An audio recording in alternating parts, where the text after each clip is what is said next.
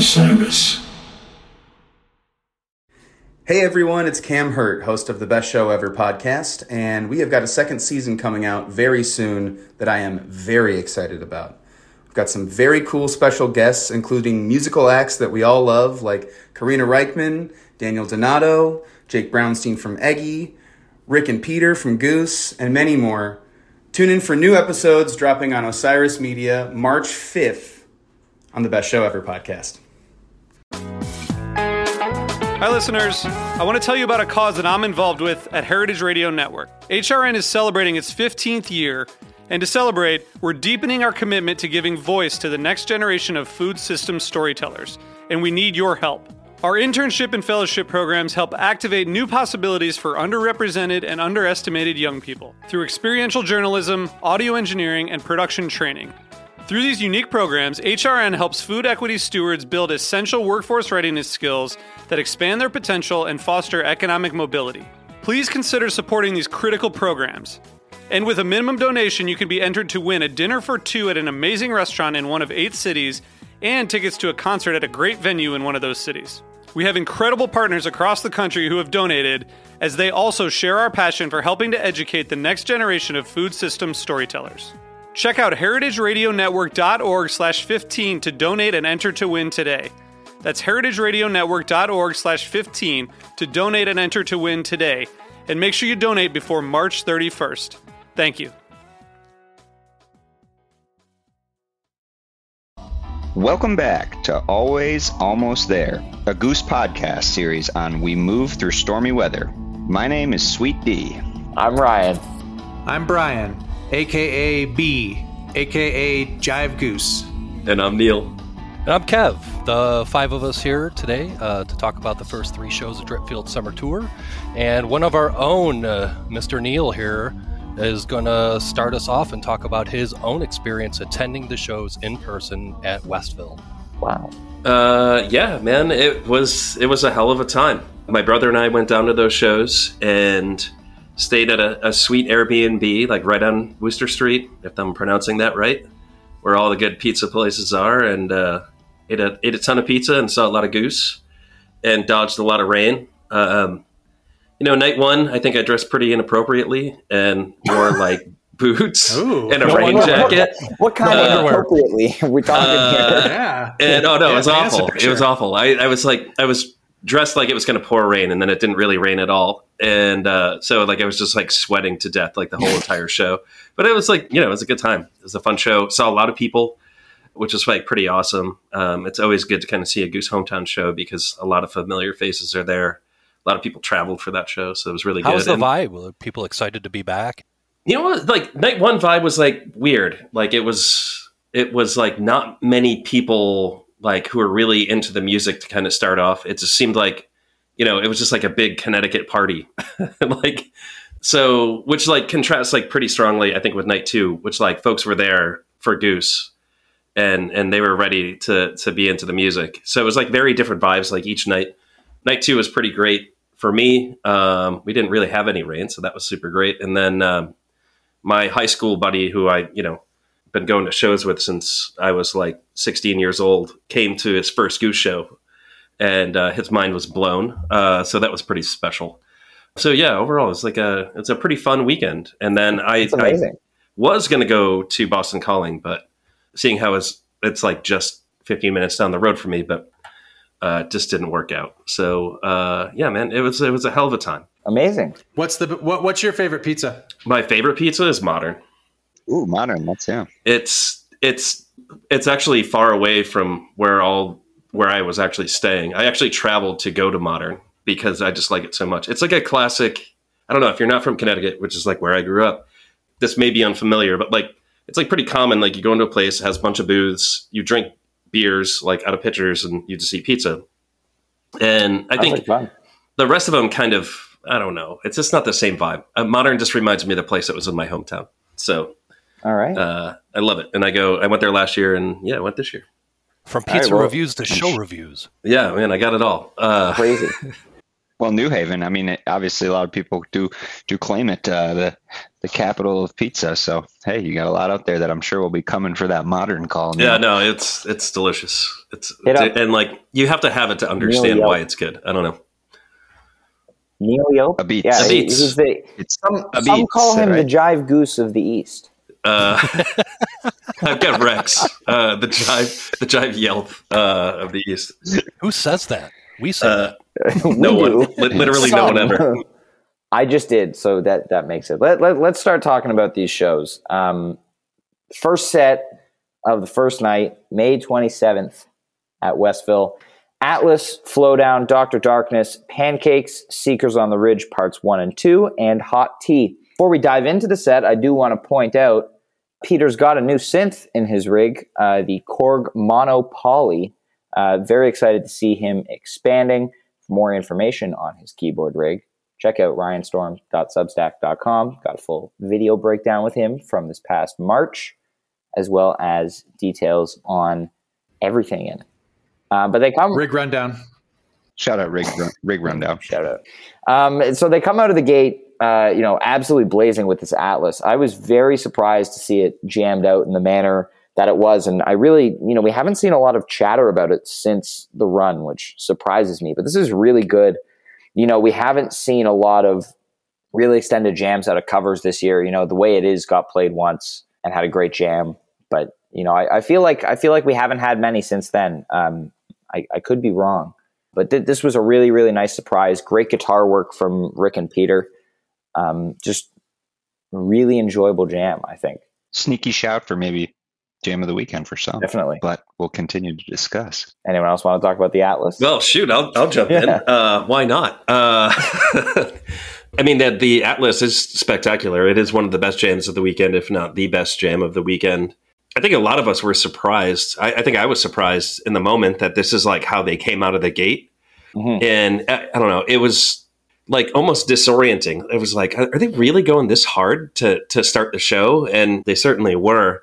The Bliss Jam that they kind of land on in this Atlas is absolutely gorgeous. And yeah, I mean, like I'm a sucker for the Goose Bliss Jam, and they absolutely crushed it.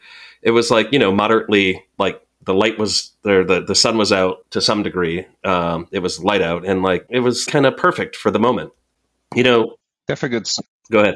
Sunset vibe. No, just a good sunset vibe on it. I agree. Yeah. A nice chew. Sort of unsettling, right? Though I'd be curious. Like I could almost sense, and correct me if I'm wrong, Neil, from the stream, like almost a little surprising, I would call, a little slow. Like yes, the jam got to a great place. I almost look at the way that this set list is. Why not flow down first, right? That sort of would have gotten the crowd maybe a little bit more there. Mm-hmm. Do you feel like it was kind of a slower start? Just wondering. Yeah, I mean, and then it got great. Obviously. Yeah, so like maybe that's why they put the flow down where they did. I don't know. Because like it's funny because Atlas and Flowdown are kind of two like pretty historic common openers, right? I think if you want to like add up like pretty common openers, like Flowdown would be one, Time to Flee, Atlas, not for a very long time, but there was a time where they would open with it a bunch. But yeah, I mean, it's hard to say. Like probably, I didn't look at a set list from that night, or maybe I did, and I just don't remember. But maybe that was their thought, like, kind of just get out there and space it out and then like get folks dancing, which kind of makes sense because, right, they just went right to Dr. Darkness after that. So like you're kind of, speeding it up, slowing it down like a little bit.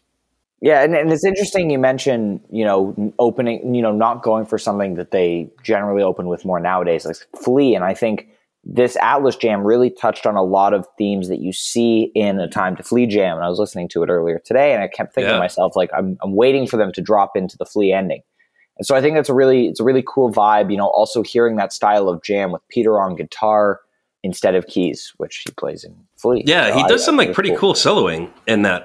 That was like one of the first things I wrote in my notes about that show was I really liked his guitar work. And then, he did like that kind of strat tone thing that I love. And he did it actually a bunch over the course of this weekend where like, it almost sounds like Smooth Criminal. Like he's got that like tone, like just dialed in perfectly to that sound. Yeah. That's the Flea. I just was captivated with the Ryan's comment about Flea. I got a note here too. Yeah. Like 12-minute mark. They kind of Find this great space. Just gently settles beautifully. Gentle Gentle bed bed of piano. of sonic waves. Yeah, gentle beds. But it did. It was literally like they just took another jam out of it. It's not. I'm not saying they repackaged a flea jam, but sort of settled in those spaces of the typical Sunset sort of sets we've seen from them lately. Whether it's Suwannee with the flea, and a lot of parallels. It's a good point. Yeah, and then so like moving on, like the Pancakes was pretty good. Mm-hmm. I mean, I like the jam that they kind of landed on right at about like the 12:30 mark. Rick introduces kind of this theme that's like reminiscent of Sneakin' Sally Through the Alley, but not quite. I think a bunch of people around me kind of heard it, where they kind of do the dun dun and not the dun dun dun, dun part. I don't know. Just a 2-note descending riff. Yeah, it's like a 2-note descending riff, and that was pretty cool. And then it seemed like they really loved the riff, and then nobody kind of did anything with it, so they just ended the song, which is kind of a bummer because I thought that could have ended up somewhere really, really cool. And then, kind of in keeping with this like sine wave of fast, slow, on this set, Seekers 1 and 2, like, Seekers is Seekers. It's always Solid. Great to see. Yep. Yeah. And then, kind of ended on a high note with Hot Tea, which was, the first of 2 teas on the weekend. And I don't know, I might have liked the second one better, but this tea, and I'll explain why later. I know that's a controversial statement, but yeah, the thing about this tea for me is, I think it's another one. You mentioned in the Pancakes, they come upon this riff and then nobody really, took it to the next level there. And I think in this tea, they get into this cool groove and then they just kind of sit in the cool groove and don't really change anything about it for a while. And so it tends to be or fall a little bit flat. And I think, they've really been trying. They've been trying really hard with Hot Tea this year, I think, and even going back to like late last year. I think there's a conscious effort to try to extend it in cool ways. And I think more often than not, it ends up being kind of predictable.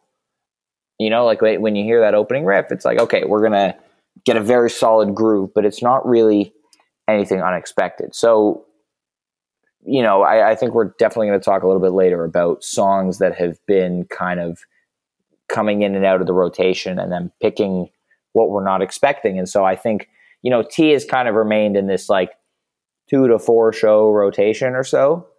And so, it's interesting to look at, how that continues to be very common where other formerly frequently played originals have kind of fallen off a little bit. Brian, you've been very quiet. Oh, yeah. Hey guys. Hi. Yeah, I'll add just a few things to this first set and then we can move on. I am a big fan of this Atlas. I thought it was possibly the best jam of the night, or at least my favorite. And D, I did want to say too, you hear those jams sometimes where it gets that flea kind of feel. And it's funny because for me, it's like when I'm listening, you're almost waiting for them to drop into the bow, bow, bow, bow. You know what I mean? Just that flea refrain coming out of the jams. And I definitely heard that here. And Neil, the Sally, kind of vibes on the Pancakes. I totally heard that. I was right there with you. And that was really cool. Definitely could have seen that turn into something really cool if they'd have stuck with it. And then as far as the tea, give me the 10-minute just fire tea. Yep. I think that's probably what I prefer now. And the only other thing about tea that's kind of funny.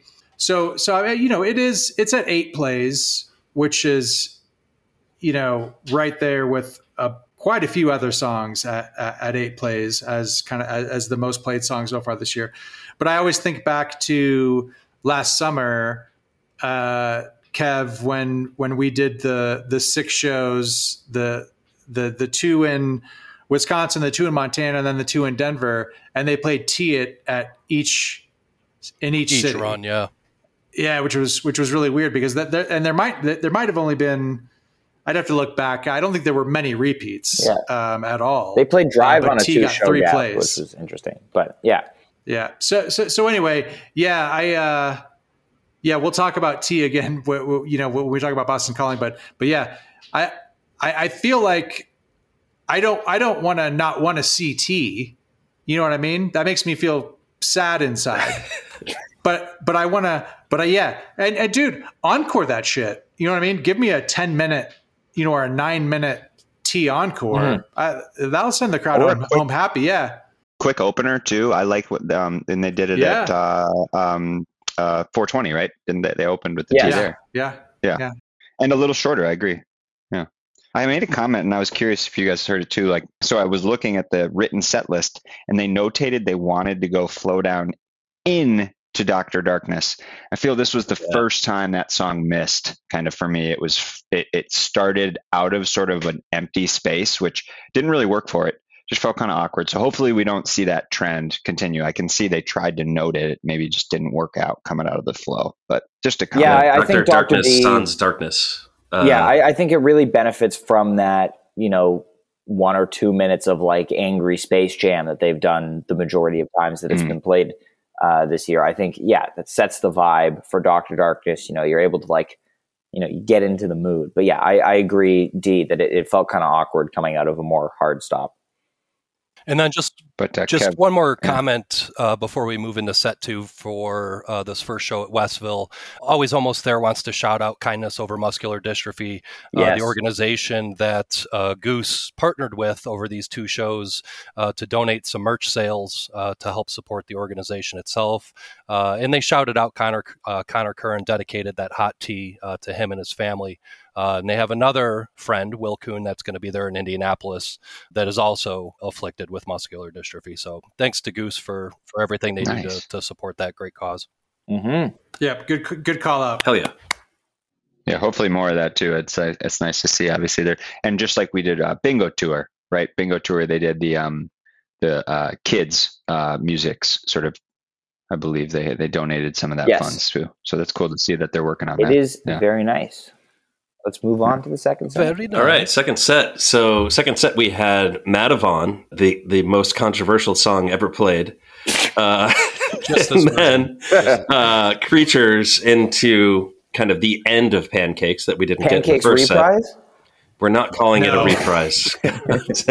And then Wisteria Lane and then SOS Closer. And, I'm going to preface this because, I think, a bunch of people listening have heard us talk about Madavon a lot. I don't think Madavon was the highlight of the night necessarily, but I think there was a couple sections that were of note. There was kind of at the 11-minute mark, Peter did this kind of chugging metal riffage that was pretty neat, but nothing really to write home about. And then, the last 6 minutes, I thought, and I've taken some heat for this, was it was a really nice kind of blissy yet high energy jam. And there was a lot of emotion involved. Mm-hmm. Some people lack emotion, so they might not have felt that way. But hey, don't be mean to Brian. He can't control his lack of emotion. I have a heart of stone. Hearts of stone. Objective analysis only. So I enjoyed that in the moment. I have to say, attendance bias is strong on that one. I think a lot of people who were there really loved how that Madavon ended. And then pausing on Madavon and not talking about the jam itself, but Madavon as a set 2 opener, hell yeah. Yeah. Love it in that slot. Mm-hmm. That's and on paper the set. Yeah, and way to come out the gate. That is an amazing way to kind of jump out. And then Creatures was great. It's Creatures, and Peter did some really awesome vintage vibe work in that Creatures. And the Korg, man, the Korg really in these first 2. He was on it a little bit on guitar, or while he was playing guitar in Madavon. And I think the loops that he was triggering there different to the Nord synth that he has he has been his only in the past. The Korg kind of produces a sharper sound, I think. So it gives a very different feel to the jam and what he's using it in. And I think it really, really accentuated some of the builds in both of these jams and just, the overall groove. Especially, he's been utilizing that glide function, which is the siren sound where it glides from one note to the other, and he was doing a lot of that.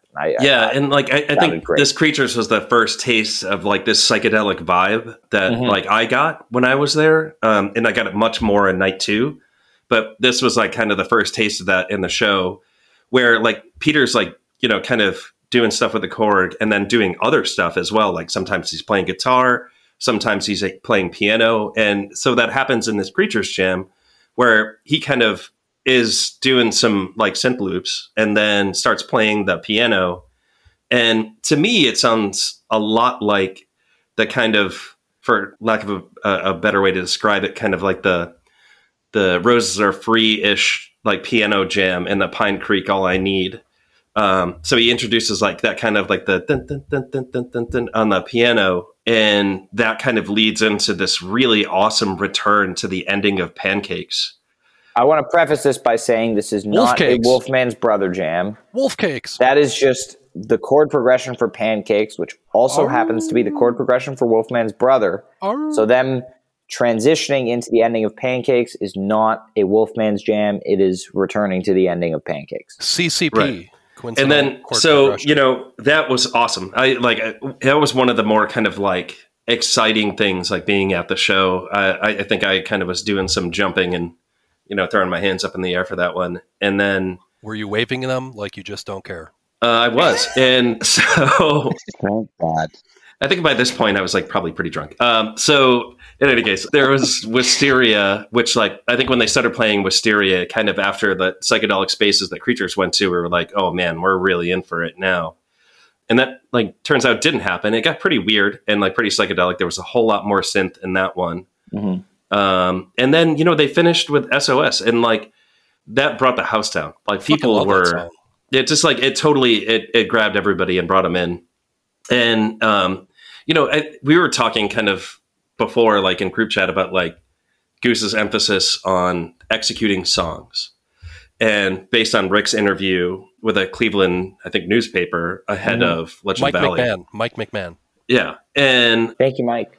And this was like a really good example of them going out there and just like perfectly executing one of their songs and just absolutely banging it. Like it's not a song that you want to go and listen to for the jams, but like it killed. And like my brother left the show saying like that was my favorite part of the show, and not for the jams, but just for like the vibe in that tune.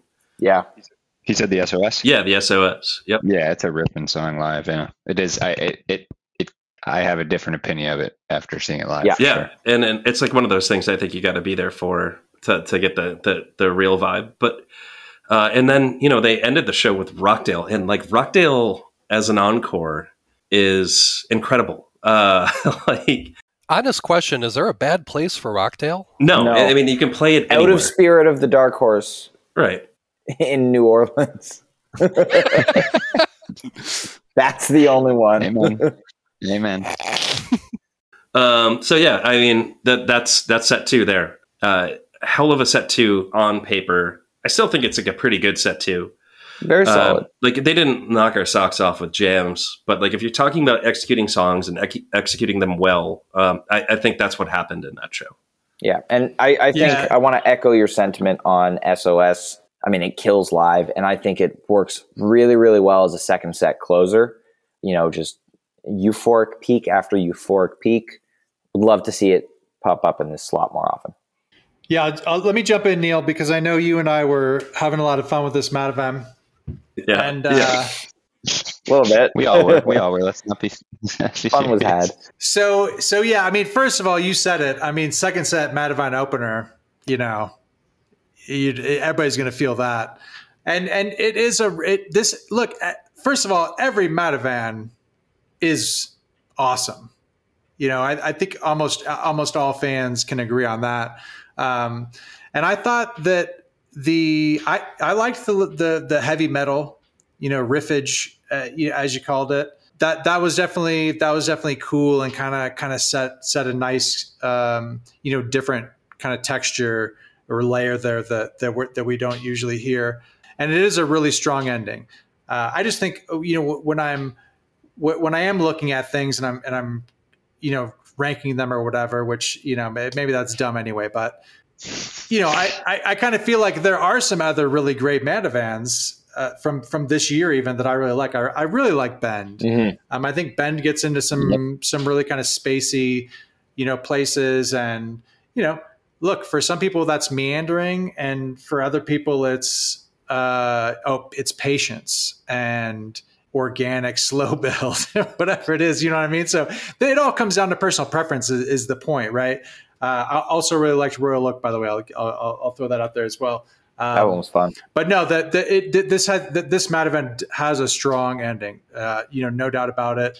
And you guys laughed at me too. I feel a little of that plus 15-minute jam vibe from Bingo Tour. And it's just that ascending, just that kind of ascending progression that they do kind of up. I think it's around like 16 or 16 and a half minutes. They start that really cool, of the Madavan, that is, they start that really cool kind of ascending progression that really kind of sets the stage for that build out. B, is that like are you talking about the section of the 15-minute post synth jam out of the Travelers? Yeah, the plus 15-minute jam out of Travelers, and it's the very end of it. It's the very end of it. Where Rick takes off. Yep. Because it was killing me when I was listening to that Madavan that I was trying to place it, and that might not be that they might do that in other places as well. But I was getting deja vu big time when I was listening to that. Anyway, yeah, Good Creatures, like the cool sounds that Peter was making. Synthesizers. It was a really cool transition. I mean, Creatures just took a hard right turn at some point. I don't know I don't have a timestamp, but. And I think we're all like, oh, wow, this is interesting. What's happening here? And, about the Wolfman's, stuff, all that talk and, wolf cakes and all this stuff. Yes.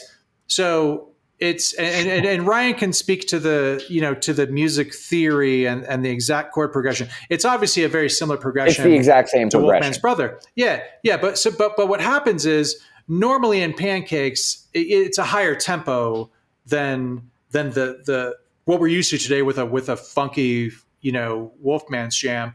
But so what was interesting about this one, and I think why so many people were calling it out, is because it was so low tempo coming out of that Creatures jam when they first went into when they finally transitioned over into the Pancakes / Wolfman's progression. They were at a really nice, slow, funky tempo. Wolf cakes. And they did. I felt like they rode that out. I mean, definitely longer than normal, but yeah, they rode that out for a few minutes. And I definitely was getting heavy Wolfman's vibes for sure. Really cool way I thought to refrain back and finish it off. I thought that was really, really cool. And then just real quickly, I'll wrap up my thoughts. Yeah, the Wisteria. D, you were. Everyone was talking about the article that just came out, and Rick talking about we don't want to just jam for the sake of jamming, and I'm wildly paraphrasing, I think, but kind of basically saying like, look, we like the idea of maybe having these well executed tight sets, and when inspiration strikes, then we're happy to kick down these long jams. Which is really cool. So sometimes with this Wisteria, I think it's really easy to be like, well, Wisteria, it's 14 minutes, and it didn't really develop or whatever. But I mean, hey, it's still a really cool song. It was a cool small jam. So micro jam, if you will. It's just not gonna. We talk about this all the time. Not every banger or whatever is gonna go deep every time, but still a great song. And you said it. This set. It's not just on paper. Yeah, it looks great on paper, but it's also this is a really good set. I had a hard time kind of figuring out which set two I like better. Actually, I think both of these set twos were really, really strong. Yep. SOS, great closer, and I agree with everything you said about Rockdale. Yeah, play that shit anywhere, anytime. Worked out. Oh, yeah. Great encore. Yeah. Well, I mean, plus we talk about Wisteria, right? We're saying we want a 10-minute tee. We can, and there's a couple songs the next night we're about to talk about. Efficient. They can be 12 to 14 minutes. One of our favorite jams, at least consensus wise, we've spoken of is the San Francisco Wisteria. It's 3.5 minutes longer than this one, right? And it I think we can state it doesn't have to be 25 minutes long for sure. But let me tell you, it's good to see. A 24-minute Wisteria like the one in DC. Oh boy. Had All to. right. Oh, only other item I wanted to state, we saw the written set list probably would have been even cooler, especially because of the ballad. Madhavan Creatures, then it was supposed to be Rockdale. Wisteria, they took out Eurasian and an SOS closer still, and we would have gotten an Escape encore. Come And on. we didn't get the Oh, ocean man. in any subsequent shows. I know. I love the set as played. Kev, what do you got on set 2? Yeah, actually, what I was going to do is transition us on Beautiful. to night 2 here, right? Beautiful. Before we do that real quick, though, I want to give Ryan a shout out here. He got to write up a little review in Jambase for 6-1 Charleston, so give that a read. But moving on here to night 2 at Westville. In case you're wondering, that's for a different band. It is for a different band. I appreciate the shout out. It's another animal band. Under the umbrella. Kind of off topic, really. But under the umbrella of the Young Ryan Media Conglomeration. This is true. Well, now that you've brought it up, by the time this is out, I will have done a second one for the Saturday Deer Creek show. So this guy is going places. Check out those recaps. Let's move on to the second night. Yeah, night 2, set 1. Very energetic drive opener. And then we are experiencing a whole bunch of down-tempo songs here. California Magic, Old Man's Boat, Turn Clouds, and a Honeybee. And then they leave us with some energy at the end of that set with Empress of Organos. Yeah, for me, this is a good set. I think you mentioned the down-tempo songs. Drive, great opener. Not quite on the level as the last time they opened with it in Philly, but still really, really good 15 and a half minutes. As they do with Drive, they really execute that jam well. California Magic is a great first set song. Again, Neil talked about yesterday in the previous show about the vibe with the sun going down, still being partial daylight. I think California Magic works in that slot. But then, following it up with Old Man's Boat, Turn Clouds, and Honeybee, which are all more down-tempo songs, you start to see a little bit of a more down-tempo vibe, I guess, but not really what you may be looking for in a whole set. Still really good, and there's no such thing as a bad Old Man's Boat jam. I absolutely love that groove. Peter did some nice synth action in there, if I remember correctly. And then this Empress set closer is really unique because it's the first time we've seen Peter use his guitar during the jam, which he did at the beginning. I'd love to see that happen more. We in the last couple of years, especially, we've seen a lot of songs where Peter was traditionally on guitar, either for the song part in the case of Western Sun or just in the jams, that he now plays on keyboards more frequently. So something like Creatures, which used to be a guitar jam song, is now predominantly keyboards. So I think it would be really cool to see more go the other way. Songs that he normally takes on keys, maybe he jumps on guitar for a little while. I think there was some really cool stuff going on with him at the beginning of this Empress Jam. And I would love to see that happen again in a more expanded capacity. Yeah, I like the drive opener, obviously. I like that song so much. And yeah, just a good kind of mid-length, drive, get the party started. I'm a huge, I've said this many times, I'm a huge California Magic fan. I think it's, out of the Father John Misty covers, I'd say this is my favorite. Man. Yes, thank you. Seriously. But yeah, look, it's just Magic, Boat, Clouds, Honeybee. I don't dislike any of these songs. I just felt like we needed a little more pep. And I guess, Neil, I'd ask you that, like, in the venue, did it suck the energy out a little bit, or did you feel like live at the venue, this set rolled along nicely and had energy? Well, I'll say this. The smoking section was full at Westville for like a good chunk of the set. And, I think folks came to party night 2, and like that party just was not happening in this first set. Empress kind of like brought us all back. But like if you think about like California Magic and then Old Man's Boat, which I think in terms of Old Man's Boat, that was probably like the most kind of straight ahead version of Old Man's Boat you're ever going to get. Has been. Yeah. It was. And then like Turn Clouds was pretty good and like, had some energy to it. But then they like kind of went back down again to like Honeybee. Shout out to Kirsten Wintergreen, Quality News. Oh Yes. yeah, right. Quality News 3. He's after that Quality Juice News. interview. He was juicing on. That was pods. incredible. So, like, to answer your question, Jive, like that first set, like I think a lot of people checked out in that first set.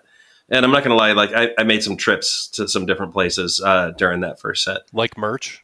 I did. Well, yeah, that was like night 2. Sorry, Kev. To your car? Did you go back to your car? I did not go back to my car. Were you doing drugs? I was not doing drugs. But yeah, man, it like vibe was not high in that set. Like I think Unlike Neil. there were a lot of people on the floor like who just like weren't like into the music. So I actually moved up into the stands for Empress, and I'm glad that I did. That Empress kind of did bring folks back in. You know, there was like a pretty hilarious part in that Empress. Oh, yeah. Where like, you know, Peter's like out there like on his guitar when he normally wouldn't be on his guitar, like Ryan was saying. And then Rick kind of does the like the thing that he does in Empress to like kind of like kick back into the jam, where like normally Peter's on the keys, and Peter like, and you guys can probably speak to this better because you saw it on the stream. Yeah. Like just about shit his pants. Like he like jumped and ran back to the keys. At least from like where I was sitting, and like we were laughing hysterically during that part. And you know, I think that moment is pretty cool. Like they're out there and they're having fun with the music. Like it's not a business to them. Like they're out there, you know, fucking time with each other. Really, Yeah. you know. And I think that's like an amazing thing, and it's one of the reasons why I love this band. Like shit's still fresh to them, and like they just want to like mess around with each other, right? Like it doesn't have to be like you know, a business, I guess. So I enjoyed that part, and then Peter being out there on guitar during Empress for a big chunk of it. Again, there was like that smooth criminal kind of guitar vibe thing, which like I just eat that up. It's incredible. We got an MJ fan here. Yeah, man. So you know. Like, it's not a bad way to end the set, but like, yeah, no, to answer your question, like the air came out of the tires in that set. There's no way there are no two ways about it for sure. That's okay. We got to call him like we see him, right? Yep. Shall we move into set 2? Did anyone have any other? I thought the Empress did have, I mentioned it to you guys earlier, but if anybody wants another example of the new synth and sort of that higher screech like Ryan spoke to, right as they leave the jam kind of 12 to 12 and a half, 12:30 to like 13 minutes. Big release from Peter. It's pretty cool. I really like caught my ear when I was re-listening, and it just is an example of some of the different sounds, and I think highlighted cooler spaces because they're trying to do something different with songs as we've seen. So Actually, it was a good use. No, I'm glad you mentioned that. I don't know if it was at 12 minutes or if it was before that, but did you guys catch that tease? Nope. It was actually at about 3 minutes. It was a Divided Sky pause tease. Oh, I think they did it the next night too, didn't they? They also may have, yes. Yeah, Yeah, you know what? Man, I love when they it do happened. that. It's a good. And then Fish closed the set with it last night. Coincidence? I don't think so. No. Yeah. Yeah. No, definitely not. Well, I'll say one last thing about this set. Go Goose. Goose. Yeah. Yeah.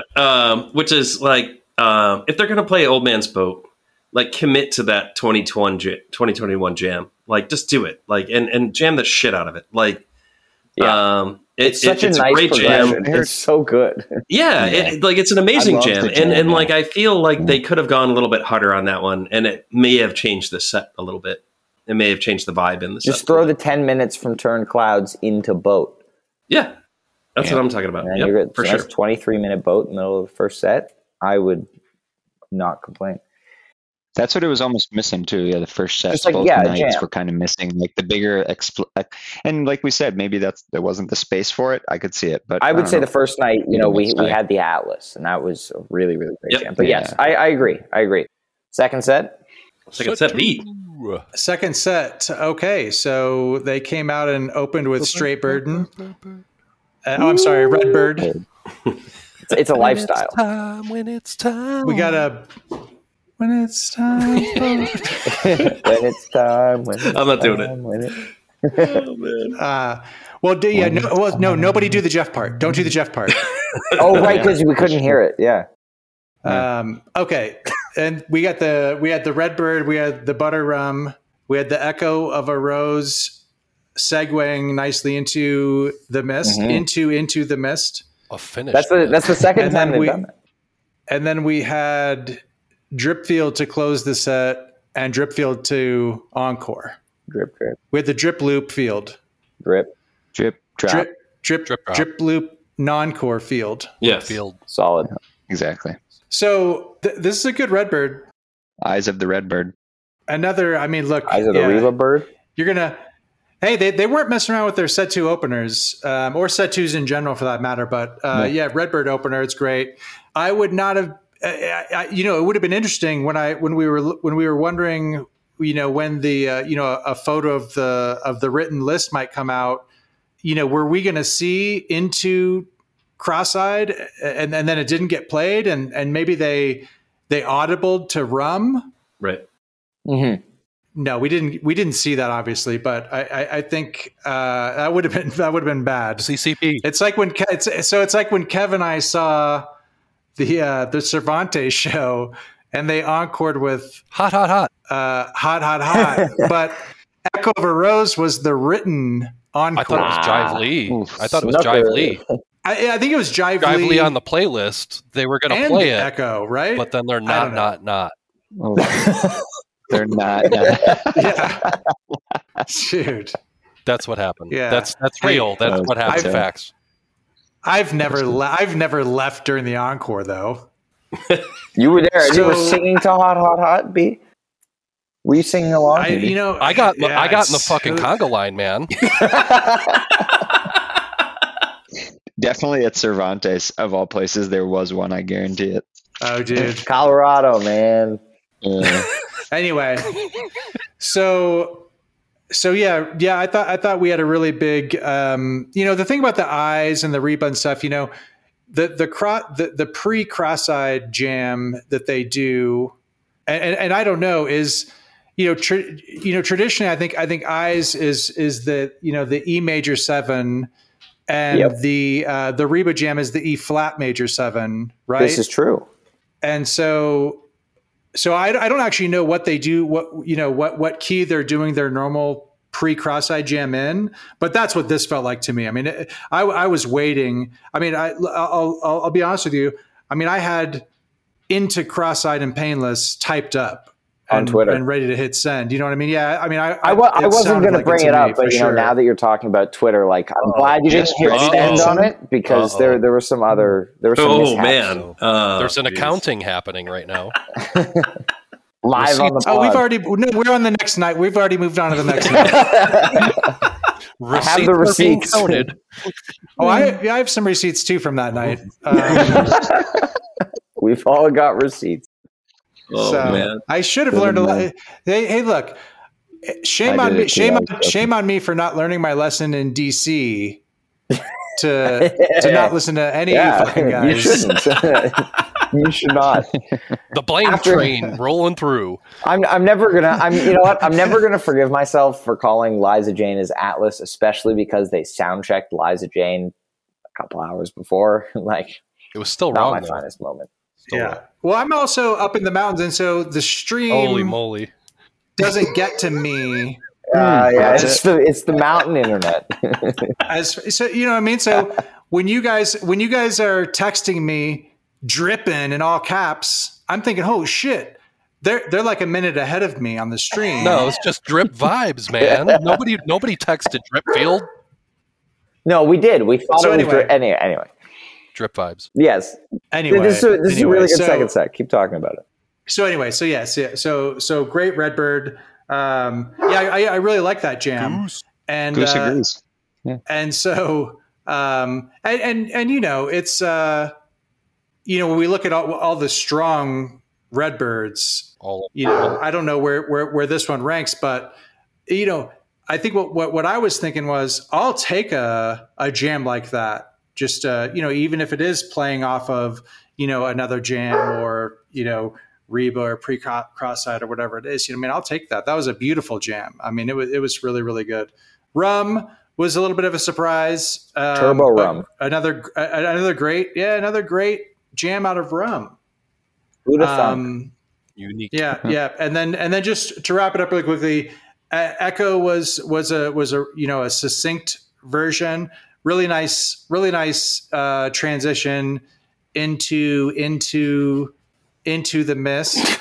Against Mist. Which the only thing I'm going to say about this is, thank God they finished this song this time. Yes, because for sure. People for a finished Mist. They played Mist 5 times without finishing it. Shame. Which, as I said earlier, it's a crime, and We deserve. it just shouldn't be. I mean, look, we need to make our voices heard. I think you know what I mean. I don't think there was enough uproar online each of the times that it wasn't finished. Mm-hmm. So anyway, so the last time they finished a Mist was Kansas City last November, which, by the way, is an all-time just fire version. I mean, it's just so good, dude. It's so good. Hey, would that be on your spreadsheet? It is actually, yeah. Hey, so here's the funny thing about this, that we're talking about this right now. So in the back of my head, and Rick talked about the dude from Cleveland asking about auto-tune, which is what it is. But in the back of my head, I'm always thinking, I hope they're not finishing Mist because, like, Rick doesn't want to do the auto-tune ending because some clowns are talking shit about it. Right. Yeah. You know what I mean? So anyway, glad to have the ending back. Hopefully it stays. Always better with the ending. Always better with the ending. And then, of course, Dripfield. Love it. They did like Asheville. They left the loop going. But then this time came back and went right back into the jam. So I gotta wrap it up because I gotta let Goose out, dude. Goose the dog. He's gotta let the Goose is out, loose. I don't know if he doesn't like what I'm saying or what. If he disagrees about. I mean, I don't know. Goose does not like the ending of Mist, I guess. Yeah, apparently. So D, what do you got on this set? I thought great set, fun set on paper. Good Redbird, like you said, it's very positive, sort of major bass jam. My only sort of semi-complaint, I would say, it got a little repetitive just in the nature, sort of just stayed maybe in those spaces, touched too long. Rum, though, I want to talk about a critical thing. I sit here every time the song starts up, I admit, not very stoked, but each time lately, for sure, I feel Rum's done a good job. And this was kind of a unique little version. Mm-hmm. It almost had. I was listening to it earlier. I was wondering if anybody heard it because it felt almost kind of, it got like a flow down jammy. Like Ben picked it up and Peter was on some keys. I think like and it sort of had this mild. I mean, they enter these spaces, but it just felt different. It was cool. Yeah, and one of my favorite parts of the weekend is that Echo into Mist. And yeah, just like we said, I mentioned earlier, I mean, those are two songs together. We've seen Echo go 30 plus, right? Multiple times this year and obviously broken up at times but two songs, 12 minutes, 13 minutes, 25 minutes total, very efficient, great spaces. And yeah, man, and then Dripfield, personally, that's sort of the song I'm most excited to see this summer. I've still not been able to catch it in the last few that I caught after they had debuted it, but I'm sure it'll come. I think Red Rocks is going to be the one that's just going to be blow it primal off. Banger at the Rocks. Oh, hell yeah. So, yeah, anyone else? Set 2, good set. Probably my favorite set of the whole 4, I would state, from the weekend as well. Personally. Yeah, I think it's a really, really great set. I echo what both of you have said about the Redbird. Butter Rum, yeah, like super fast. Really, it's jamming more often than not now, which is really cool. And I like to see it take on more of that role instead of just being 7 minutes every time. So that's cool. And then Echo into Mist, I think with some of these segues, the creatures into, or the arrow into creatures from last summer in Denver comes to mind, where they're like all poised to just drop into the song and just like, and it's perfect. And they kind of stop and start the song they're segueing into. And they kind of did that Echo into Mist here, which diminished the value, I think, a little bit, but it's still a really great segue. Some great synth from Peter in the Echo Jam. And then Mist was rocking. this is the second time they've done this recently. They did Echo into Mist, same kind of segue out of the Jam in Cleveland in March, and that was that's right. That was a great show. And then Dripfield to close the set and show. I mean, Dripfield is amazing. I absolutely love this song. Love the jam that they get into, once they pick it back up in the encore. Really great. And I'm excited to see, as the song continues to develop, it's become this really great late second set. I think it's either closed the second set or encored in all of its appearances so far, if I remember correctly. But I think it works really, really well. Late show, incredible vibe. I think best set of the weekend for sure. Kev, what do you got? 5-song second set. Yeah, man. Can't say much more than y'all already have. The Butter Rum, 14 minutes, a little over 14 minutes there. I think we're talking about them being efficient, or at least executing songs well. And I think the second set here is a pretty good example of that. Them not necessarily noodling for the sake of noodling, but just executing the songs well. I really enjoyed the second set. The Dripfield non-core into Dripfield was phenomenal. Yeah. I mean, for me, like, being there, this set was like probably like the most like psychedelic set they did. Yeah, I agreed. Yeah. Like this whole entire weekend, and it was, it was pretty awesome. That Redbird was great. I was standing next to like one of my high school buddies at this point. I had moved like up into the stands, and he's like a huge Zedhead, and like that Redbird definitely grabbed a hold of him, and it grabbed a hold of me. Like that, the Eyes of the World thing. Like, I think a bunch of people picked up on, like, right away. And then, like Jive was saying, it went into that kind of cross-eyed and painless thing that, like, folks like to call the Reba Jam. And it was awesome. It was a cool, unique Redbird. And the lights during that, my memory of it were pretty incredible. Butter Rum, like, was, that was a good Butter Rum. There's no other way to say it. Like that. It was. Sometimes that song can be like a total downer. Like they just come out and do it and, whatever. But this one was spectacular. And I thought it was really great. The Echo of a Rose into the Mist, into the Mist, to belabor this thing that we're doing, was pretty great. And it was like one of my favorite things of the whole entire weekend, if not my most favorite thing of the weekend. I think the crowd was really, at this point, like completely drawn in. There were way more people in the venue at this point than there were like at any point during the whole entire weekend.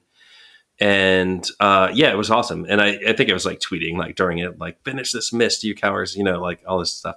And it was great. That was absolutely spectacular. But like you could feel that Dripfield coming through that whole entire second set. And once the Mist started, that's when it got like really incredibly psychedelic, which like that, like, it really excites me. Like when Goose goes out there and kind of does these very, very psychedelic things. Because I think kind of the farther we get away from the Grateful Dead, the farther we get away from the idea that like psychedelia is the foundation of jam music, right? Or like the jam music that we know, jam bands that we know. And I just thought it was incredible. And then kind of that Dripfield drone jam, like kind of non-core thing into Dripfield. They're not out there like playing incredibly like exploratory improvisational jams when they're doing that. So, like, I think some people might say like, well, like that didn't really knock my socks off, whatever. But if like you're there in the moment, it's an incredible performance. And like, I think multiple minds were blown. It was my second time seeing Dripfield, and it felt just as awesome as the first time I saw Dripfield. And I mean, that song is incredible live. I don't know how else to describe it. Like it's just like, you kind of like feel the drums like in your body, and not to be like an incredible fluffer, cause I am, but this was special. It was like a really special moment in the weekend. And I think folks that walked out of that show, maybe who had never really seen Goose before, were like, this band's doing something that is truly different than what other bands are doing. And I agree with that. I think what they did with Dripfield on that night, like the drone jam in between, like kind of the Dripfield and the return to Dripfield, was awesome. Like they weren't even on stage playing, and it was awesome. So I don't know. I had a hell of a time at this show. The second set was pretty great. And, you know, we spent a lot of time talking about like jams and like which is the best jam. And I don't think there's anything in this set that is going to rank anywhere in terms of like jams that you would rank. But like if you're there at a show, this one was special. It was great. Indie groove psychedelia. Yeah, man. Like, and like do the psychedelia thing, please. Like more and more and more. And like, I think it's not just like Peter, like on the synth, and it's not just Rick, and it's not just Ben, and it's not just Jeff, and it's not just Trevor. They're all doing it. And I don't know. I thought it was pretty spectacular. Sweet. Anyone else? Yeah, I just want to, you know, I think it's really interesting. Well, a lot of what Neil was saying there, just about, you know, a lot of it sounds to me like kind of like, you know, there's you know, this emotional response and things like that, you know, and we talk about it a lot with, you know, why we love this band, that, you know, maybe we get a little bit more of we have a little bit more of an emotional response through some of the songwriting and things like that.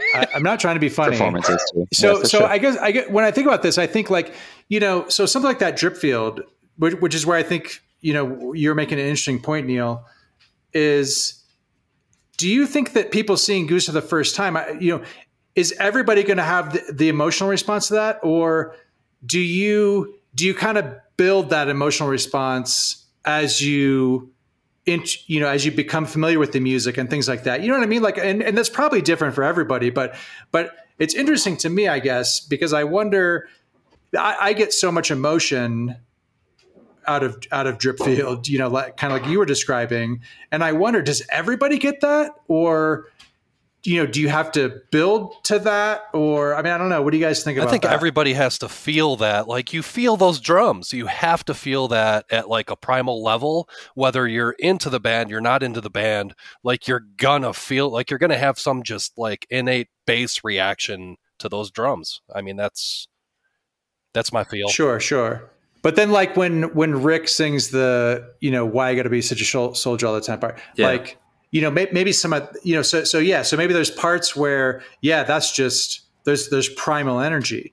Maybe there's other parts like Rick's, you know, soldier, you know, that bit. That's for us. Where, yeah, I mean, you know, if you really like the guy, you know, and you like his stuff and you've sat with it, you know, then I feel like that just it hits even harder. You know what I mean? And I like Yeah. falsetto Rick too. So when he sings "Why You Gotta Be Such a Soldier," it makes me Madhavan emotional. Yeah. Brings the Madhu tears. Hashtag. Yeah, amazing. We got to this point. Kudos to you. I'll say this, so to answer your question, B. So I was there with two people who saw their first Goose show. I was standing right beside them, and like right after the Dripfield, which was like the end of the show. So like, I mean, take a grain of salt with what I'm saying. Like I was there with like my high school buddy who I've seen like a million shows with. Like I was like Highgate Dead with him in like '94. And yeah, man, that's a flex. Hey, But like, just to give you like history, but like he turned to me and said like, this was amazing. And I'm going to Radio City Music Hall with you. And I don't think there needs to be like a foundation there. Like I Dripfield is one of those tunes where like it's not going to hit you like a really incredible, let's say, Wisteria jam. Like, I think it hits you differently. And I you know, if you've heard maybe 5 Dripfields, maybe it gets boring after a while. No, because it doesn't. Yeah, well, you know what I'm saying. There's no like heavy improvisation there, right? Like every time they've done Dripfield so far, it's like pretty much similar to the other versions, but like it hits you hard, and I don't think you need to listen to a ton of Goose to be hit hard by this tune. It's an incredible song. No, that's great. Yeah, I mean, I that. Like I said, I mean, that doesn't surprise me. You know what I mean? So was this was your high school buddy that you? Yep. So you were talking about Redbird. did you go to your high school buddy before Redbird started or like during Redbird? I left like during Empress. Oh, so your high school buddy saw you do the straight burden video of yourself? Yeah, he was right next to me. Yeah, he was right next to me. What did he think of that is what I want to know. He probably thought I was a fucking idiot. I mean, I think most people would, right? Like it's one of the most like vulnerable positions I'll ever put myself in. Maybe that's why you looked like a little doing nervous Redbird. to me, because you were doing that next to your high school. Oh no, buddy. I was trying to get my brother to sing it, and he was like flipping me yeah, off. he won't. Yeah, he won't. Snake's not into it. So he was to my right, and my buddy was to my left. So like, if you watch the video, I'm like looking to my right, like saying to my brother, like, "You gonna do the Rick part?" And he was just like, "No, fuck you." that bird. Oh, that's what you were saying. I was wondering what you were saying to him. Hey, tell Nate. Yeah, Tell Nate he doesn't get on the boat in Dillon if he hasn't done a straight bird. He's got a stray bird. Hey, everybody, there you know go. what? Right now, we're decreeing this. Everybody, if you want to get on the jive boat in Dillon, there must be record. There must be record of a video. You got to sing like a bird. Jive boat. Yeah. Can you? Yeah. So that's Jesse. Has Jesse done it? I haven't. I don't think Jesse's so. The not only done it. thing I've seen Jesse do is extend his middle finger to the TV. Because Jesse has gotten a boat invite. Maybe retract that. Yeah. Can be Like rescinded. it was a loose invite. It was he's got one of those invites where it's like Loose ends hey. invite? Make it conditional. This might be one of those You're gonna be in situations Dillon. where we want Keep Jesse your to eye not out shut the for fuck the up. jive boat. I hear he's going to pay We'll all be extra straight to get it burden to off the say edge. jive boat Well, on it. Jive. We're hoping to get Peter on the boat, and then we've got do some straight burden on the boat. I think it'd be fun. I think Peter would love that. Lots of harmonies. Sounds great. All right, shall we shit. talk about Boston Calling? Oh, we should. Peter, do the Peter part. Peter, do the Jeff part. All right. Well, last show of the weekend. So we had this was on Sunday, May 29th, Boston Calling. So the festival, one set. So we have Born, Into Hunger Sight, Into Moby to open, followed by Slow Ready with a brand new Good feel. arrangement. We're excited to talk about that. Arcadia, White Lights, Silver Rising, and Hot Tea. So yeah, overall, I'd say another strong festival set. Got a pretty straightforward traditional Born to open. Probably gonna, it's the album version like we've seen, but a nice segue into Hunger Sight. So seen that again, and then also this was the second time they've done the Hunger Sight into Moby.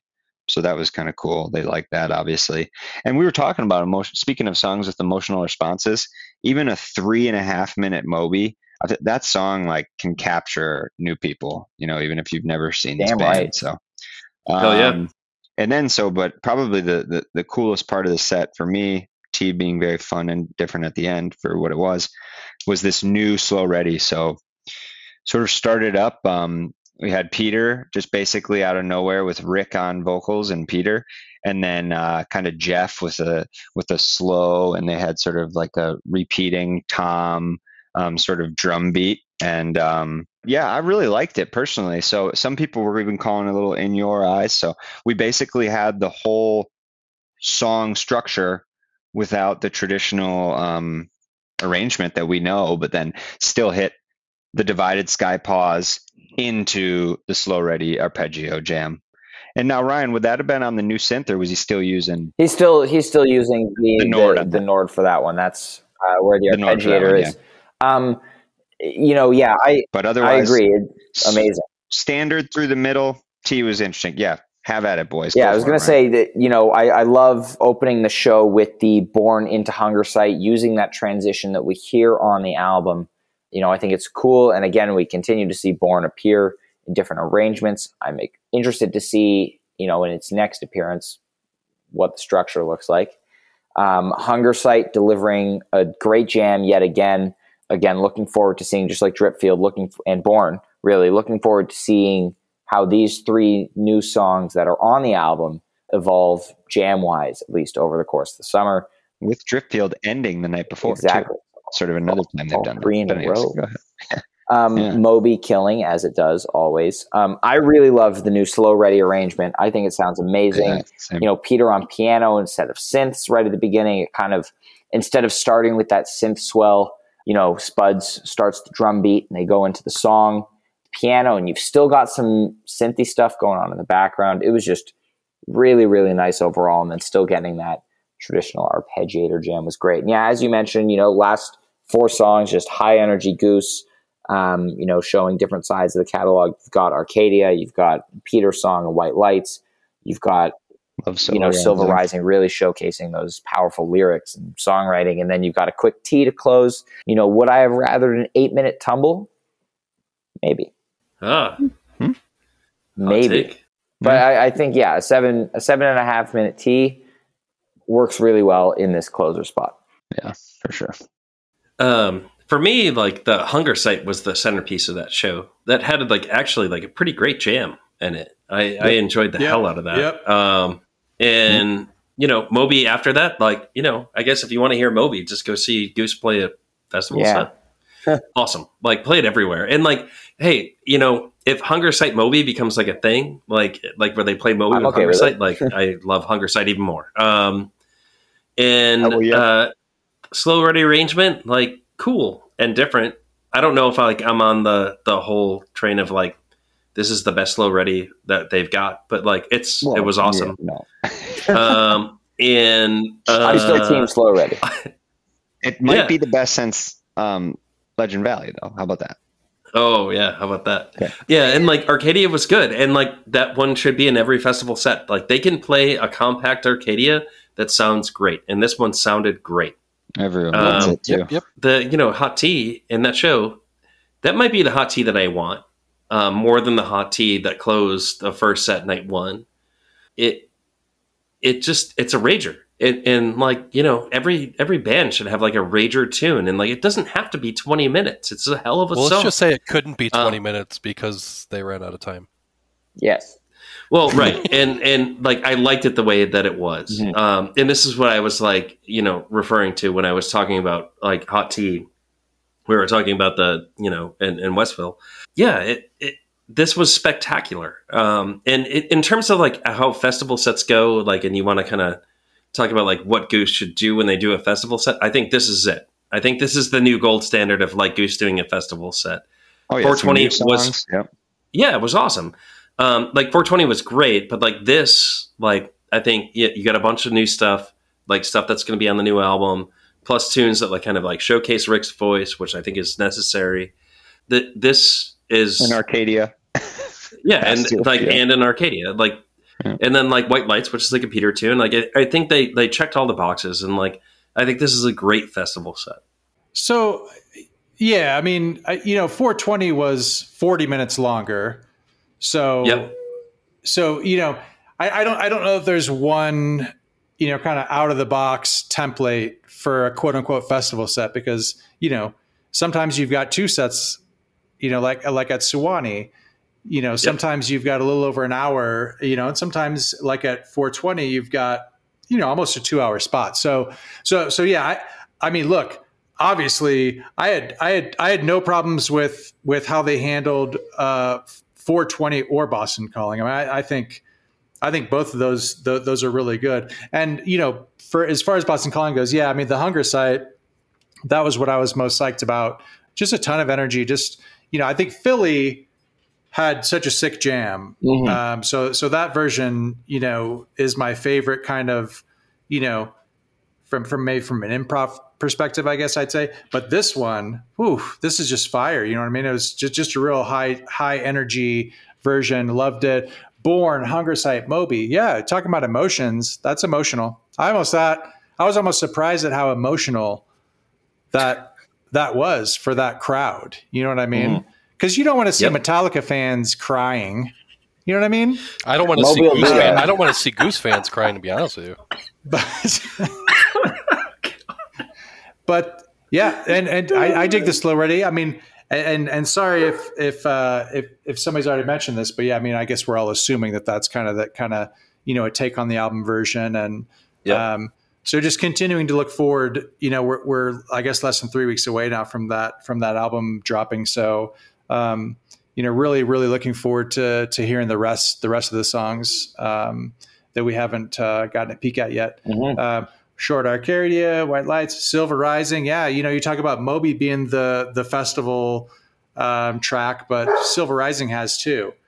And yeah, love seeing that. And if we want to interpret this as a vote of confidence from them in that song to play it in those spots, but I don't know, maybe that's a good way to interpret it, maybe not, but I like it. You know what I mean? I like to think that that's one of those newer songs that that's not the rager of Pancakes or the Big Jam with Redbird and all that, but yeah, that just like California Magic. I mean, I just love I love Silver Rising so much as well, and I love that they're that they haven't given it the Atlas Dogs treatment. You know what I mean? So, and then Short T Closer, boom, yeah, do it. We're fine with that. Let's go. And I want to quickly where is shout Atlas out. Dogs? I want to quickly shout out friend of the pod, John Caruso, who gave us a fantastic live stream of the bulk of this set. Oh, hell yeah, man. Thank you, Thanks, John. Big shout. Thank you, Make John. sure you grab an El Goose Times at shows this summer. I hear the guy that writes tour reviews is pretty cool. Well, I only wrote one. Oh, man. But no, for real, what John's doing is great. Anyone else have anything to say on this Boston Calling set? No, I had a good festival set. I think overall now that's 3 with Beale Street, which probably, this was better, I think for sure, but more so that I feel like they found a pretty successful blend already, which is good, So long may it continue, especially for one like Bonnaroo coming up, which is more of a late night, and hopefully we'll see a little bit more of an actual jammed out, full on dance party festival style set. I'm still looking for that massive Tumble into a massive Moby. It's my dream. Big creatures coming. Big creatures coming that night. Yeah. So before we wrap up the episode, I do want to, take an opportunity to bring up a topic that I think we've been discussing a lot recently. And, we mentioned earlier that Neil posted on Twitter about some songs that have abnormally large show gaps right now. That kind of speaks to their changing approach to writing set lists and keeping different songs in the rotation. And I know one that sticks out to me a lot as missing is Jive 2, which is currently on, I believe, a 12-show gap as of Thursday, June 2nd. This is a really, really long gap for the song, and I'm surprised that we haven't seen it since Nashville. I'm really hoping that it pops up again soon, both for me wanting to hear the song and for my fantasy goose. But also, we've mentioned Atlas Dogs a couple of times, which has also been missing since Nashville. That's a song that we love. I think all 5 of us really love that song, and I hope it comes back again. And, there are a handful of other live staples that have been out of the rotation for a little bit, which is interesting. We got no jives out of the 3 shows that we just got done recovering and reviewing. That's true. No jives. Yeah, and that's surprising, right? And odd in Connecticut, I would think too, a little bit. Yeah, how often the Wiltonian jive? How often do we go 3 shows without a jive? Well, I think probably reasonably often, but not more than no 5. 1, no 2, no 3, no Lee. Right. Well, there is Jive no 3 either. I'd like to hear that. That'd be cool. For me, it's Atlas Dogs, right? I hope that one comes back because it's a hell of a song. Yeah. And it's a hell of a new song, and I wish they would play it more. We heard a really excellent version in Portland. Yep. Yeah, and when I heard that Portland version, I was like, this tune is going to be a really special song for them. And they played it at Goosemas. And yes, they did. I think the Portland version though was really kind of indicative of where that song can go. That was an absolute heater of a song. There's some that you would expect there to be huge gaps for, Doobie, there's big gaps. I think a 16-show gap for Doobie is a really long time for them not Your to play Ocean, it. too. Yeah, and a 16-show gap for Your Ocean. But that was on the set list, right? So they were at least thinking about playing that one. I was expecting a Doobie in New Haven. I'm sure you got I really one. was. Yeah, a couple. And so, yeah, and then Elizabeth, 14 shows? Like, The Elizabeth Western is, Sun, you also know, 14 shows. We haven't seen either of those songs since yeah. Charlotte. Well, so Western Sun, I feel like, has like gone into this category of like tunes that like they view as special and like maybe they don't want to play so often. And I think, Elmeg sits in not the same category, but like a similar category in terms of like they're holding on to that one. Yeah, as far as the Western Sun goes, it was played last year only 7 times. Right. It's only been played 3 times this year. But before that 7, I mean, it had never been played more than 5 times. So, I mean, there's this limited data, available, but it's never been. I guess I'm saying I'm less surprised with that one than like, the Jive 2 and some of the others, just because it actually doesn't get played a ton. And shouldn't as much. I think it makes it special too. Yeah. It's the Jive that's curious, because you look at something like, just for, maybe a little bit closer to apples to apples, you had from last year, Hot Tea got 12 plays, and Jive 2 and Jive Lee got 12 plays. Right. This year, Hot Tea's on 8 and Jive 2's on 4. So, for a song that was played the same amount of times last year, it's at a 50% clip right now. So that's pretty interesting to me. And then you also just look at some of the other songs that haven't really, seen much of a decrease. And, everybody's going to just have their favorite songs and whatever, but something like Jive 2, I mean, that seems like kind of a crowd favorite. Mm-hmm. So, but you never know. I mean, just look, I mean, somebody might get bored with something and they just want to, leave it off. And, I don't know. I mean, we're getting to the point where, if they play Electric Avenue more than Jive 2, I mean, I'm going to have to write a letter. You know what I mean? Are you going to flip a table? No, that's real. Like, I mean, there are a bunch of songs that like I think folks like hope they would play more often, right? And I think Jive 2, well, I mean, they historically have played that one more often. Like, I think Doc Brown used to get like a lot more plays. It's like at an 11 show gap at this point. I miss Doc. And like Dark Horse, like I think, it came back after an incredibly long gap, right? And then I think we all thought it would be like kind of part of the catalog, and that's also at 11. Life back on the shelf. Yeah. Like Western Sun is one I'd like to see come back like real soon. And like, I wouldn't be shocked if you see it in either Vermont or at Art Park or at the 2 shows, the dual shows, as it were, at Thornville. And then like, you go ahead. No, I was just going to say, also, Neil, we were just talking about that, because I did want to kind of tie it back to, at least that New Haven, night 2 first set, as it kind of, fits in here. And it's interesting when I think about Turn Clouds, because 8 plays is the, is the top right now. Yep. And there's a number of songs on 8 plays for the year. Pretty much all the new songs: Silver Rising, Redbird, Pancakes, Rockdale's on 8, Hot Tea's on 8, Echo's on 8, Darkness is on 8, Born's on 8. So those songs are all on 8 plays. Turn Clouds is on 7 plays. Mm-hmm. And so, it's just really interesting when you look at, all the other songs, on like Jive 2 on 4, all these other songs that are on lower plays. So that one's interesting to me. Turn Clouds seems to be, and that one surprised me even too. I if you would have said, is Turn Clouds, up there at the top for, songs played this year, I probably would have said nah. So anyway. Yeah. Great. A lot of interesting gaps. At the end of the day, there's so much new material over the last 2 years that something has to give, right?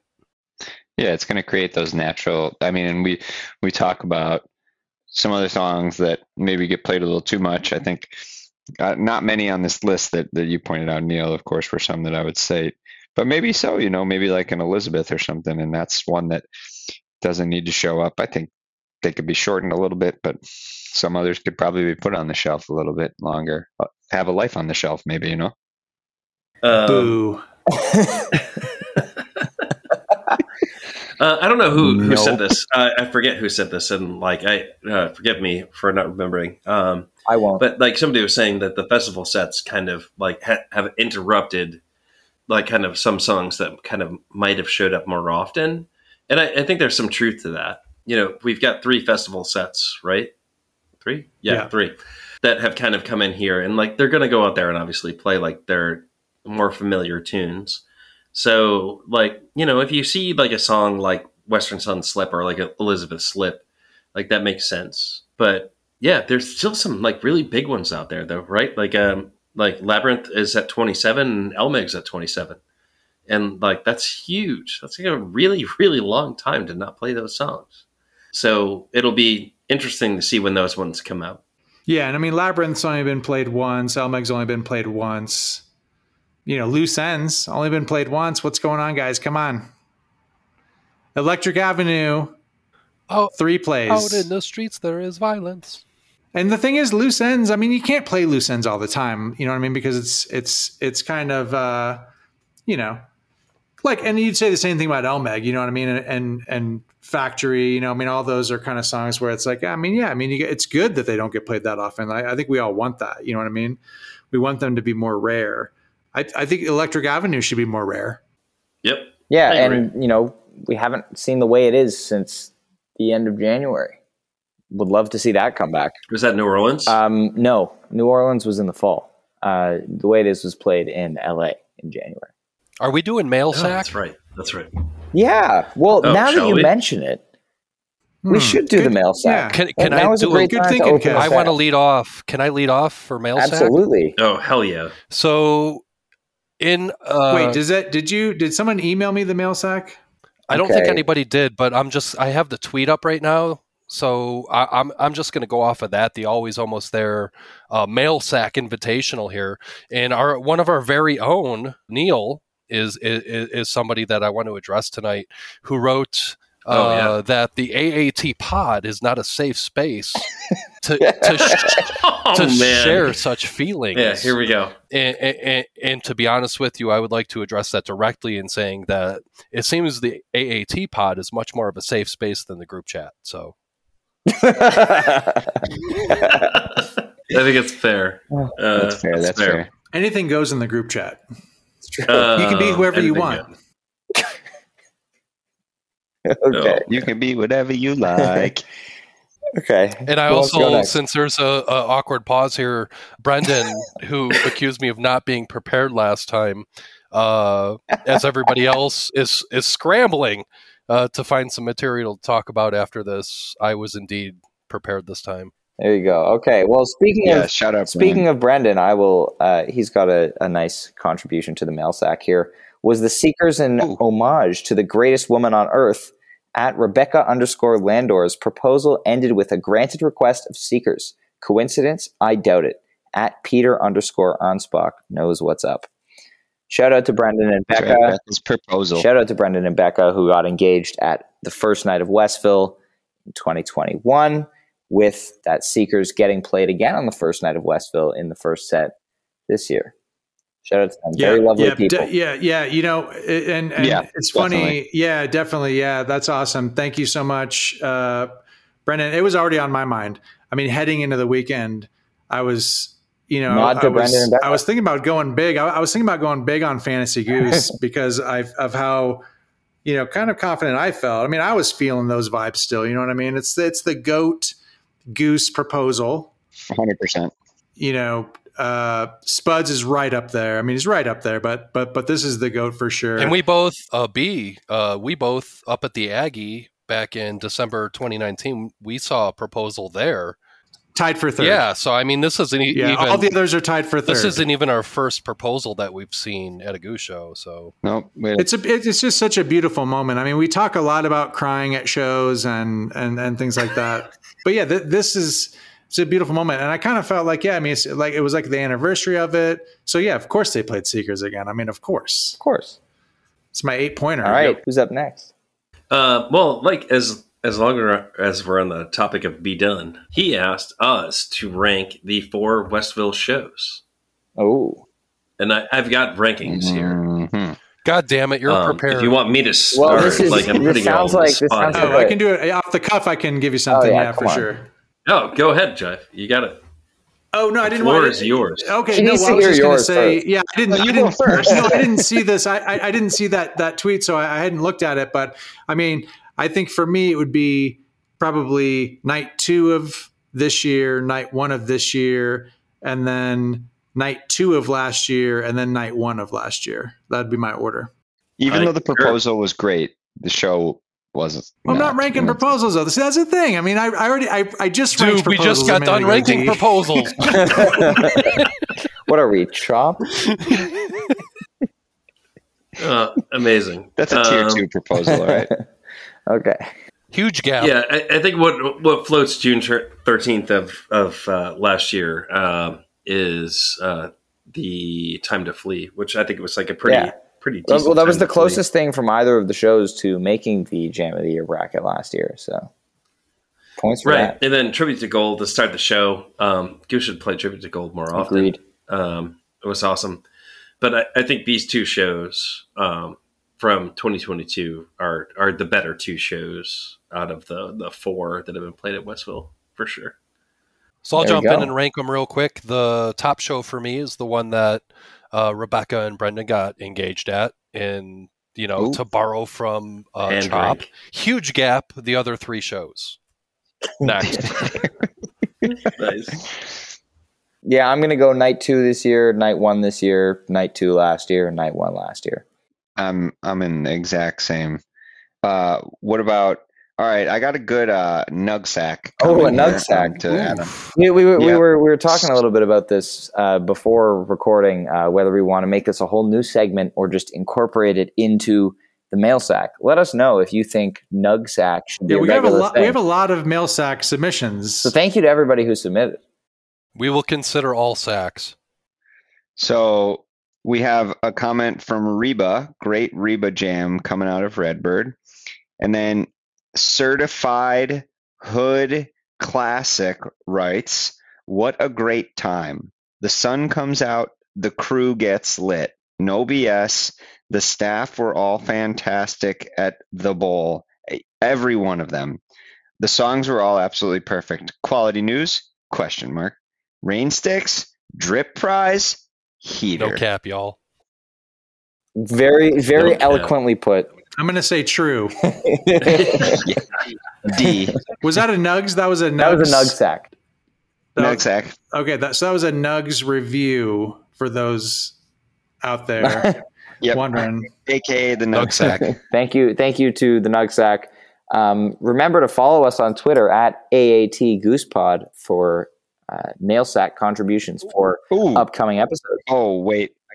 I got an even better one. Okay, hit us with it. From Boston Calling. All right. What's with the hate?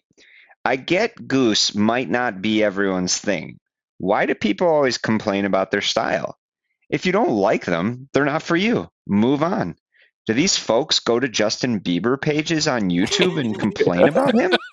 It's like people, I do.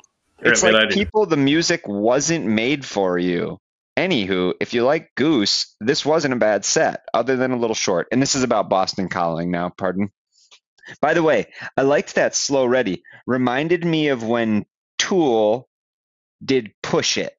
Haven't heard Tool do Push It. But I like when bands evolve and play different versions of the same songs. Yes. Push It. But I agree. I mean, I think there's something to be said. We've noticed probably, right, as the band...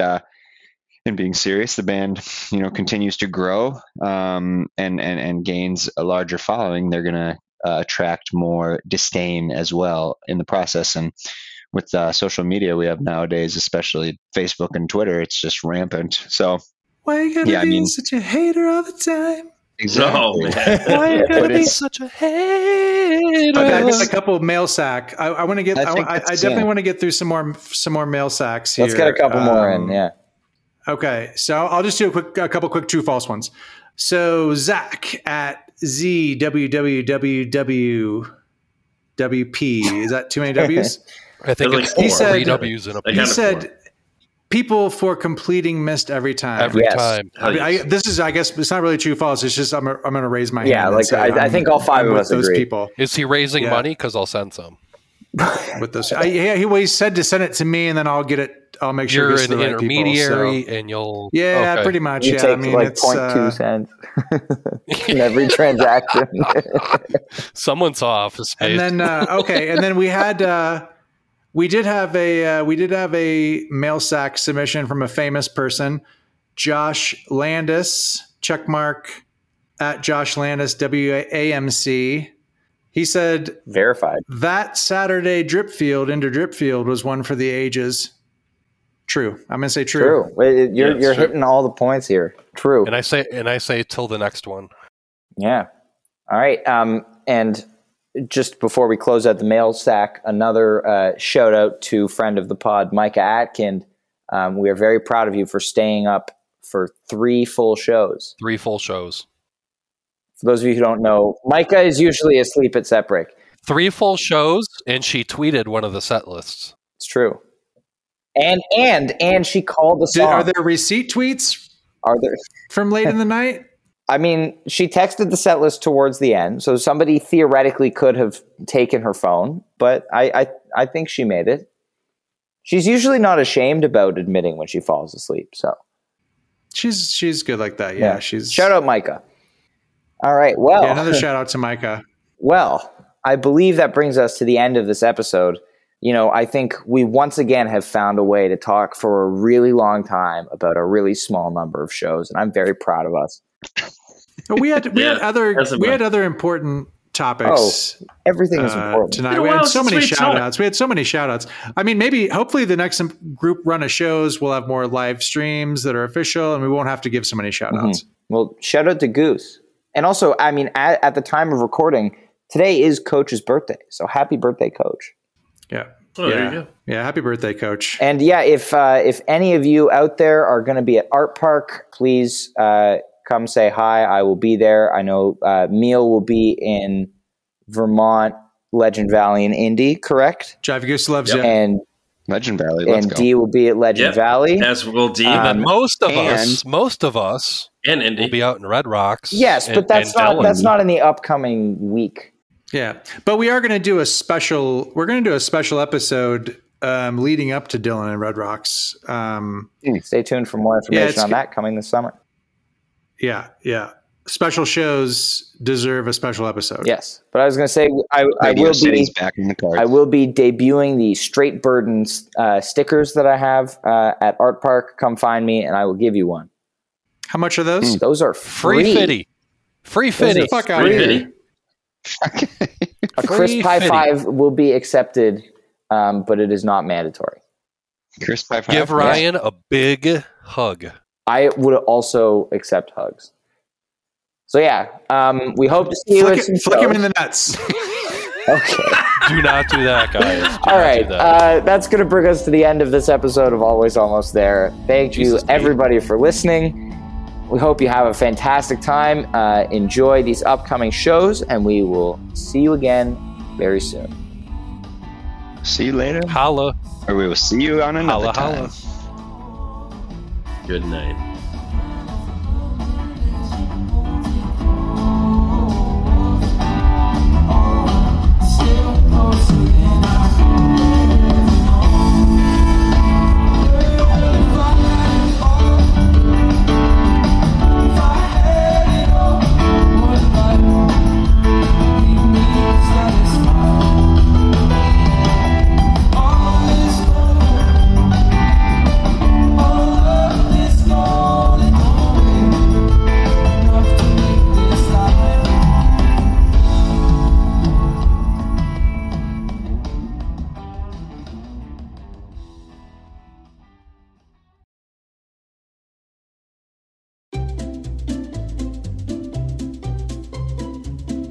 Hello, and welcome to Novel Conversations, a podcast about the world's greatest stories.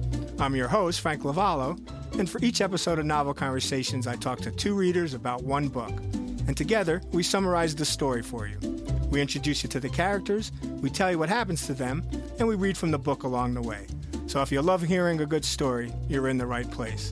Our Our 9th season is coming this fall.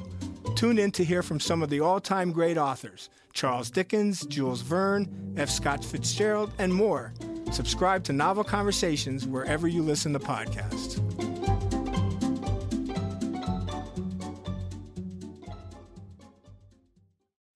Hi, this is Henry Kay, host of the #1 music history podcast, Rootsland. Come with me on a journey to Kingston, Jamaica, where we explore the world of reggae music and the untold stories of some of the genre's greatest legends. From the ghettos and tenement yards where the music was born, to the island's iconic recording studios.